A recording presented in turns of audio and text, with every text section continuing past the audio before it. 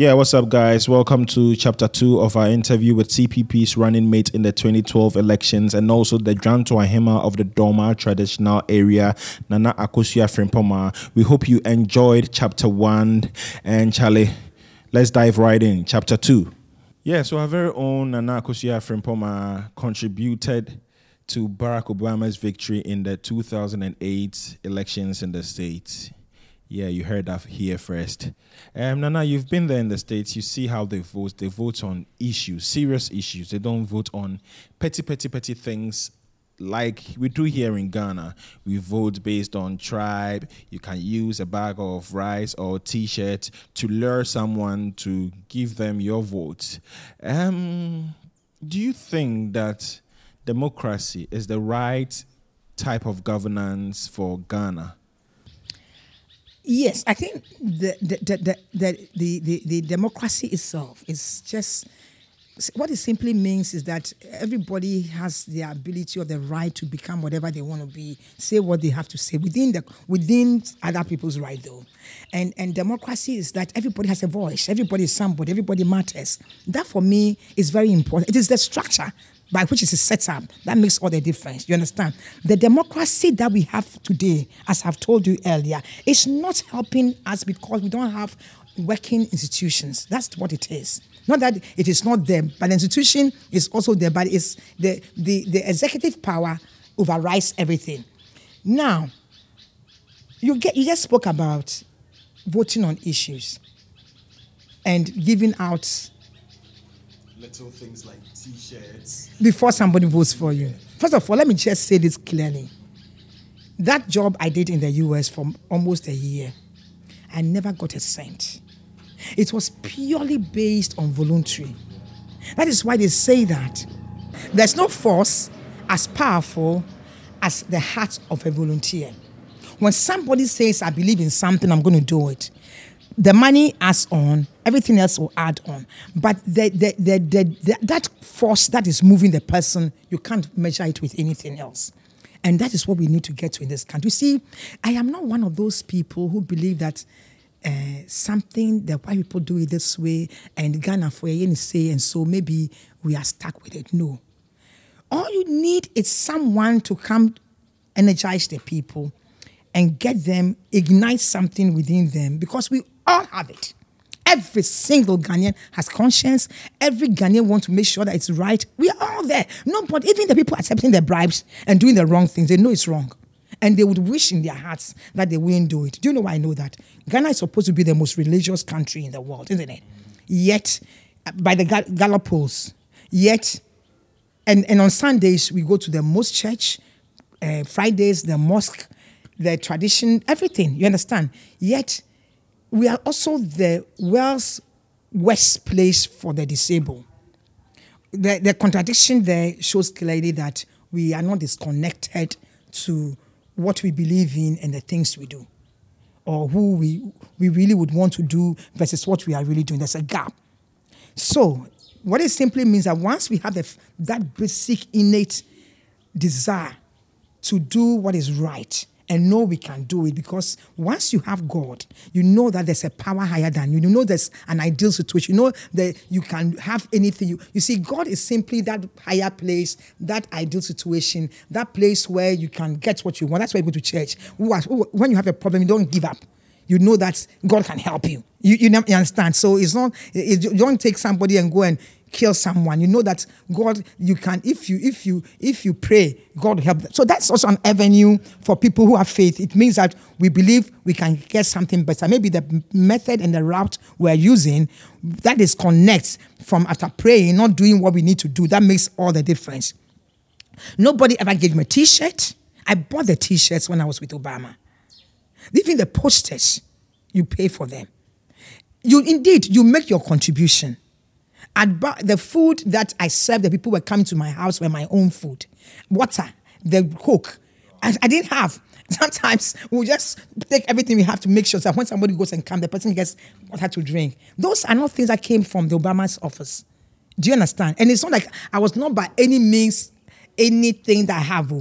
You understand? So I'm just trying to let you understand that over years, because they build their own democracy based on their own institutions and structures, the mentality of the people can now be focused towards issues. Because like I'm saying, if you own 3 houses within a year or 2 or 3 or 4 years as a parliamentarian or a minister, or as a president, it's very clear that your children are in school outside. Meanwhile, your income, somebody is going to ask you questions. Somebody is going to investigate you. Somebody is going to look at the background, because one person is, if the press doesn't do it, the police will do it, the FBI is going to do it, the CIA, somebody is going to do something, and somebody is going to ask for the answers and questions, and the answers will come. So the institutions are working. Yeah, it's not like that.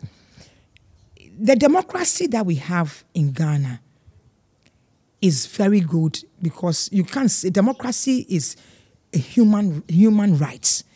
You are important. You have ideas. So I can't sit here and say I need to do everything and I know everything. No. You have, no matter who you are, you have a contribution to make. And no matter who you are a Ghanaian. And no matter what it is, if I'm going to be at the top and I'm going to make decisions for you, you should be able to have an input. It is how it's been structured for me that it needs to change a little, so that we force people to look at issues. If Ghanaians were looking at the issues, we won't have a problem. They'll be like me, I'm from the Volta region, so I should vote for NDC. Or I'm from Manshia, so I should vote for MPP. It shouldn't happen that way. It will be based on what is Nana saying, what is President Mahama saying, what is Green Street, it be green or green. What is he saying? You understand? You will listen to them. Look at who is likely, like I'm saying, who is likely to come in, that's whose statement will support you. Not only that, but if you let even the person you love sit down and Ghana will move forward, why don't do it? Even if it's just for 4 years. Because only one term is what we need. All it needs is one term. It's only 9 months that delivers a child. It's only one action of a Ghanaian. It is that moment that you make the choice. It is your power and your thumb. If you are going to continue to give that one to your tribe because you belong to a tribe and still not have your child in school, that is called stupidity. You understand? Because your child is not going to school. That person's child is in the US. That person's child is in Dubai. That person's child is in London. Your child can't even afford SS. And when your child is out of SS, he can't even if he doesn't go to SS, he's stuck in the system. If you won't listen to who is going to represent those children for you, so that you also can be placed somewhere in life, and you stay there and say you hate a particular tribe, for me, that is mediocrity. That is a little mind. That means that we are not thinking as a people. But you know what? I think that we will get there soon. This time, this election will be different. People will begin to listen very soon. Now, the race has not started. When the race starts, people will listen. People will look at their situation. They will listen to others, because they are beginning to... I don't believe people are stupid, though. You say, so even if the person has behaved like he doesn't really mind, it will get to a point where he himself will know that no. Me too, I'm somebody. Me too, I matter. Me too, God created me in his image. Me too, my children matter. Me too, my grandchildren should matter. So I will do something, even if it's not for myself alone, for the children and my grandchildren, the yet unborn. I will do something for them. And that is when you get people to reach that level, that is when the right thing happens. Because they will do the things they believe in. And when you do things you believe in, what it means is that you do what you know is right. And what you know is right is that you listen to the person and give to the person you know who can deliver.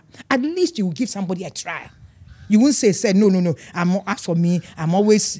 Because there were people who were forever CPP. Mm-hmm. See, that's why I believe Ghanaians can change.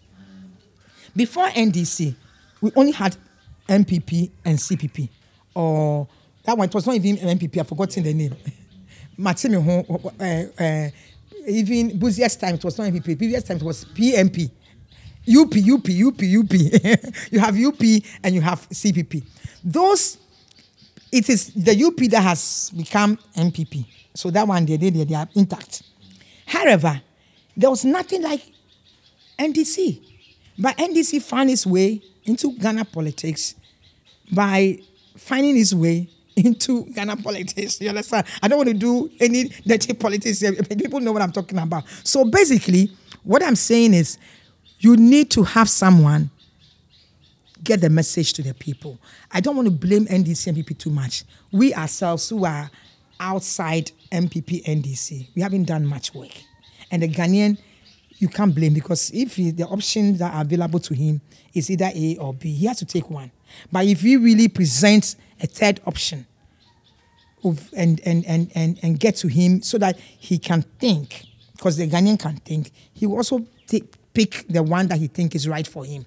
Everybody's not going to be able to follow you, but you must be able to articulate your message and take it to the people and let them understand. Like, we have a simple, for me, I don't believe that any child should be left behind, not just in rhetorics, but in real substance, in terms of opportunities for the youth. We must create that, and it's all based on the fact that the youth don't even believe in themselves. You understand? The youth believe, look at what you are doing as a young person.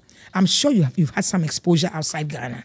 And that exposure might have motivated you and inspired you in a way to come back and do something that the Ghanaian youth might not even think it was possible. You understand? Meanwhile, you didn't invent this. It's already there. It is just that you have taken it and Ghanaize it, made it the Ghanaian way to solve it in a way that you think you can also contribute your quota.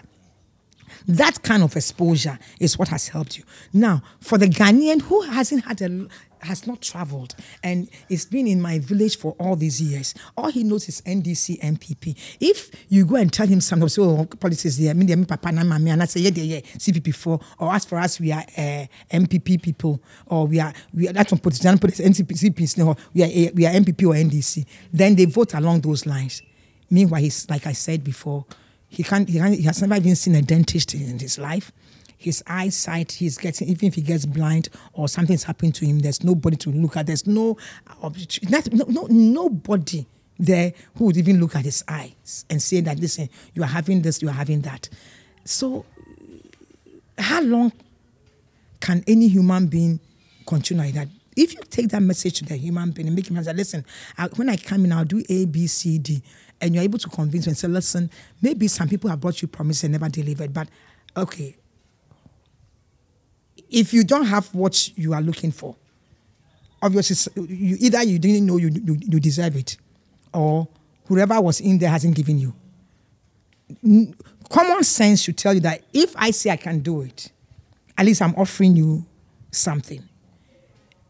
The first offer is my promise. The other person is not even promising. So he's not there. It's not even an option for you. Your brain can tell you to give me and give me a chance. So we also have a responsibility as smaller parties or as other people outside these two major parties to go in there and let the message go to the people. And that is exactly what Queen Street is doing now, underground. He is taking the message to the people, and people are sitting here. Very soon, we will hear from the people. We will realize that some people within that small polling station communities are beginning to realize that there's an option, there's an alternative that they should vote for. Like you spoke about Abu. Abu came in at a very late in the election. There were no structures. When he came in, the CPP had completely collapsed by by PPP. PPP had taken over every single structure. All the officers and all the executive, national executive, constituency executives had all gone with PPP. So if you go to anywhere, there was no CPP person you find there. There was no office and there were no executives. So no matter what message you say up there, they will like it, but nobody else follows up with them. And they will not just get up and vote for it because they don't even know, oh, you speak well, you make sense. But somebody must come after you have gone to them in my village and be able to talk to them, show them, and continue the message. If you don't have that, so that is what they call organization. If the organization is not there, then you will not get the votes. And you will think that Ghanaians don't want to change their mind. It is because we don't have that organization. And that is the organization that needs to be put in place. And that is what we are putting in place now. Wow, that was a whole lot. You talked about volunteering in the States, and yeah, I'm so into volunteering too. I like volunteering. But you have an NGO which has done things in the past and is still doing some things even now. Can you tell us a little bit about your NGO and some of the projects that you are undertaking? Thank you. The NGO is just a name I put on it, okay? Because either you have in Ghana an organization that is purposely for business, or one that is just to contribute to support people, and you either register along those lines. So I registered an NGO, but basically what it was that it was just, I should have called it Nana Frimpomaa Foundation, because all I did was put my 120%, what I have, what I don't have, behind that system. I didn't even see it as an organization. It was just me possessed. I had a certain obsession that maybe at a point was bordering on something else. I just could not see a young person who needed to move on stuck in the system. I came back from the US earlier with a sister who had died. I came down because my sister died. Her name was Dr. Marian Okine. She had an infection, a viral infection from a patient when she was administering help, and she was pregnant. So I think she was very vulnerable at that time. So she really went into coma. For the longest time, she was in coma for months. In fact, she delivered in coma. And that period that she was in that state, the Ghanaian did so much for Ghanaian children. Those who collected pennies to contribute to go and support, to take care abroad. I was in the US at that time. When I heard it, it was late.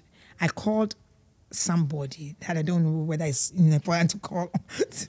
I called Nana Rollins at that time. In fact, I called her through another member of the 31st December Women's Movement. Her name was Mrs. Edith Hazel. She was the national, I don't know whether she was the organizer or something. She was in the US, and I met her and I told her, so listen, my sister is in this state and really needs to move out. Because I never heard until later, about 5 months. My father they didn't want me to know that my sister was in that state. She then called Nana Rollins, and immediately she acted. And so for her intervention, she was taken to the US and to London. Indeed, when Nana Rollins went to London, at the airport, she went to visit my sister and gave her flowers. Even at the airport, when she was met, she asked them who I was, but then I was in the US. For me, I always appreciate that thing she did. But then it brought to the fore, it brought something to some reality that was very difficult for me to deal with. And that reality was that you don't need to have these kind of connections. You don't need to know somebody for you to get the help you need as a human being and as Ghanaians for that matter. Here is a doctor who has had infection from treating a patient. And that doctor can't get the help because there was, at that time, they needed to get, I think it's MMR or MRI or some equipment that was, I asked them how much was the equipment. At that time, it cost $5 million. And because of that equipment, they couldn't scan her brain to know exactly what was happening and what to do. So everything else was like on a trial basis, and they had to take the test outside Ghana. It's just an impossible thing. Do you understand? And for me, anybody who has a problem in the US can enter the hospital in the US. I had a baby who was 1 pound 12 ounces. That anyway, because Ghana, I see what pound baby. It means not even a 6 months old baby. But my baby is today a graduate who is working. Do you understand? Because of technology, because of the available equipment in the US. It is not the brain, it is the equipment. So I came back with that commitment to set up the caring kids, to be able to help Ghanaian young people believe in themselves and know that we don't have to go through situations like that. That we ourselves can use our God-given brains to create the equipment, create the situation, the solution for our problems. We don't have to die here simply because there's not an equipment to look through. It has to go to the US. Because the Ghanaian doctor is supposed to be one of the best in the world. And let me tell you this. I had a friend that came to the US. He was a doctor. He was a pathologist. He came there, went to do pharmacology, and then decided to go back to do medicine again. And he had to do a 3-year program. When he went for his interview, he hadn't practiced for a long time. So he said the question they asked him, he couldn't answer one or two properly. You understand? Like, how would you treat this problem? And papa so kakra. So what you say? You know, we want to say that in English, but papa so what I say. Meanwhile, he's a top pathologist. He was a pathologist for almost 8 years. He has done a PhD in pharmacology when he came there, but for the longest time, he hasn't practiced. He knew he wasn't going to be hired. But when he finished the interview, what the guy, the interviewer, who was also a professor in that university, it was a teaching hospital, told him was that, you know what, you really didn't do well in this section. It looks like you've forgotten a lot of how to do the treatment, but I'm going to consider you for one reason. First of all, he had gone to George Washington, said, because you are from there, but that's not the main reason. The real reason why I'm considering is because you're a Ghanaian trained doctor.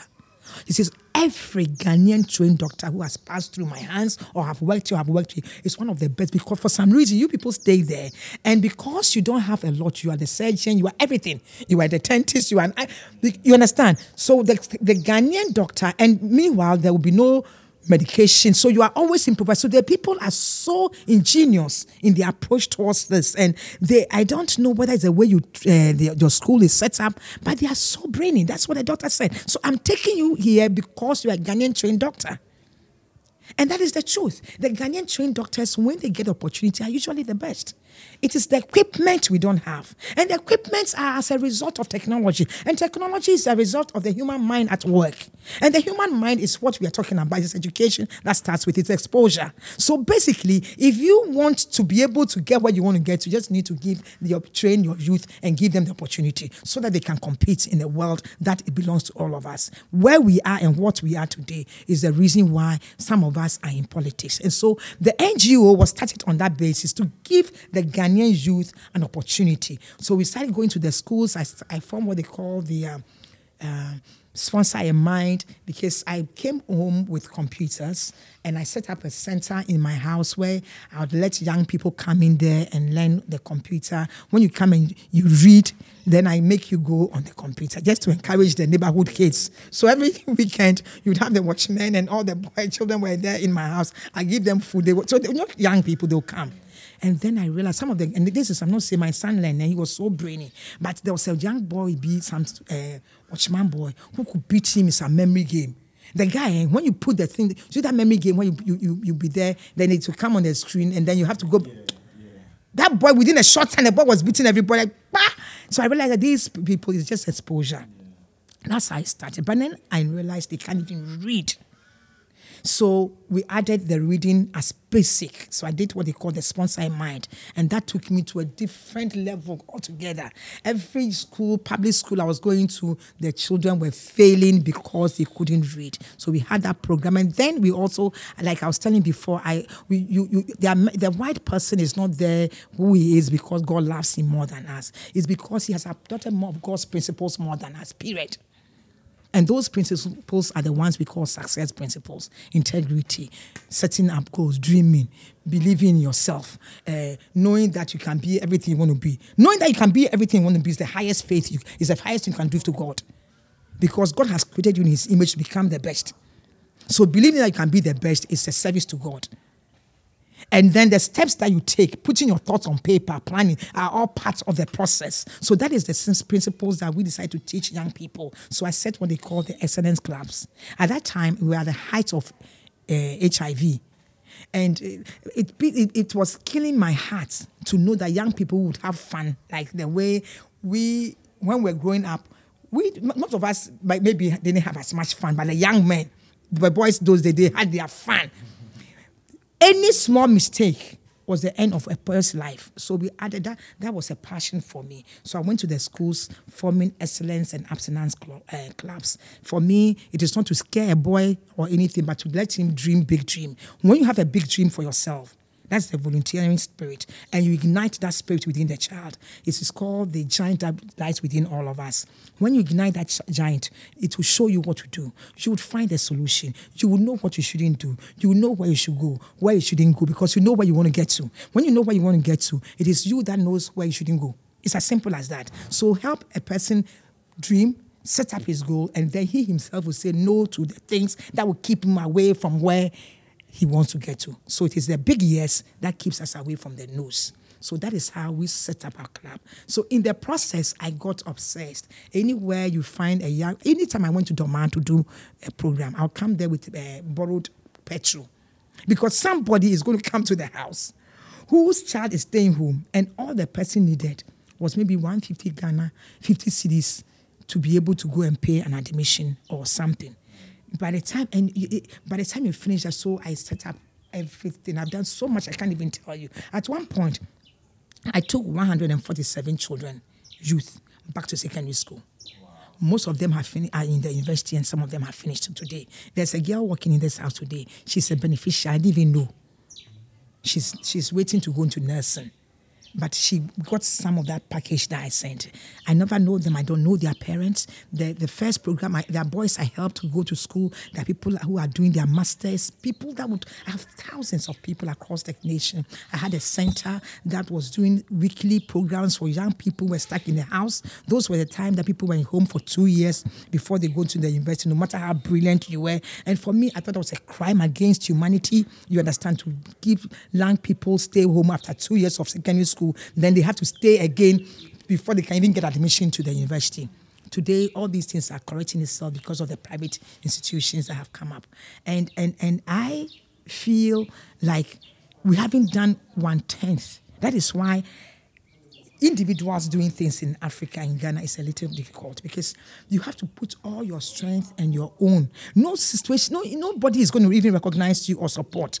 No, the system hasn't been structured like in the US. If you are doing something like this, even people will donate to you because the donation is tax deductible for them. You understand? The system in Ghana has not been structured that way. And I made a commitment, which maybe I'm not saying was folly though, but I based it also on my belief system that we Africans can do. So I never ever applied for funding for anywhere in Africa, because I didn't think African money, anybody's money, to come take care of our children. We can ask for money for bridges and money for schools and things, but for helping our children believe in themselves, reading, those things should come from us. But did I get the support locally? No. So in the process, me myself almost collapsed, you understand? But then if you do things from the depth of your being, no matter what, the system itself will lift you up. And that's how the system lifted me to the CPP level. So many powerful words there. Looks like Nana Akosua Frimpomaa, CPP's running mate in the 2012 elections, has so many things to say to the youth of Ghana and also to the people in general. So many powerful words there. And we thank you for listening to Chapter 2 of our interview with her. And Chapter 3 will come to you in a couple of days. We thank you for listening to the Department of Sound.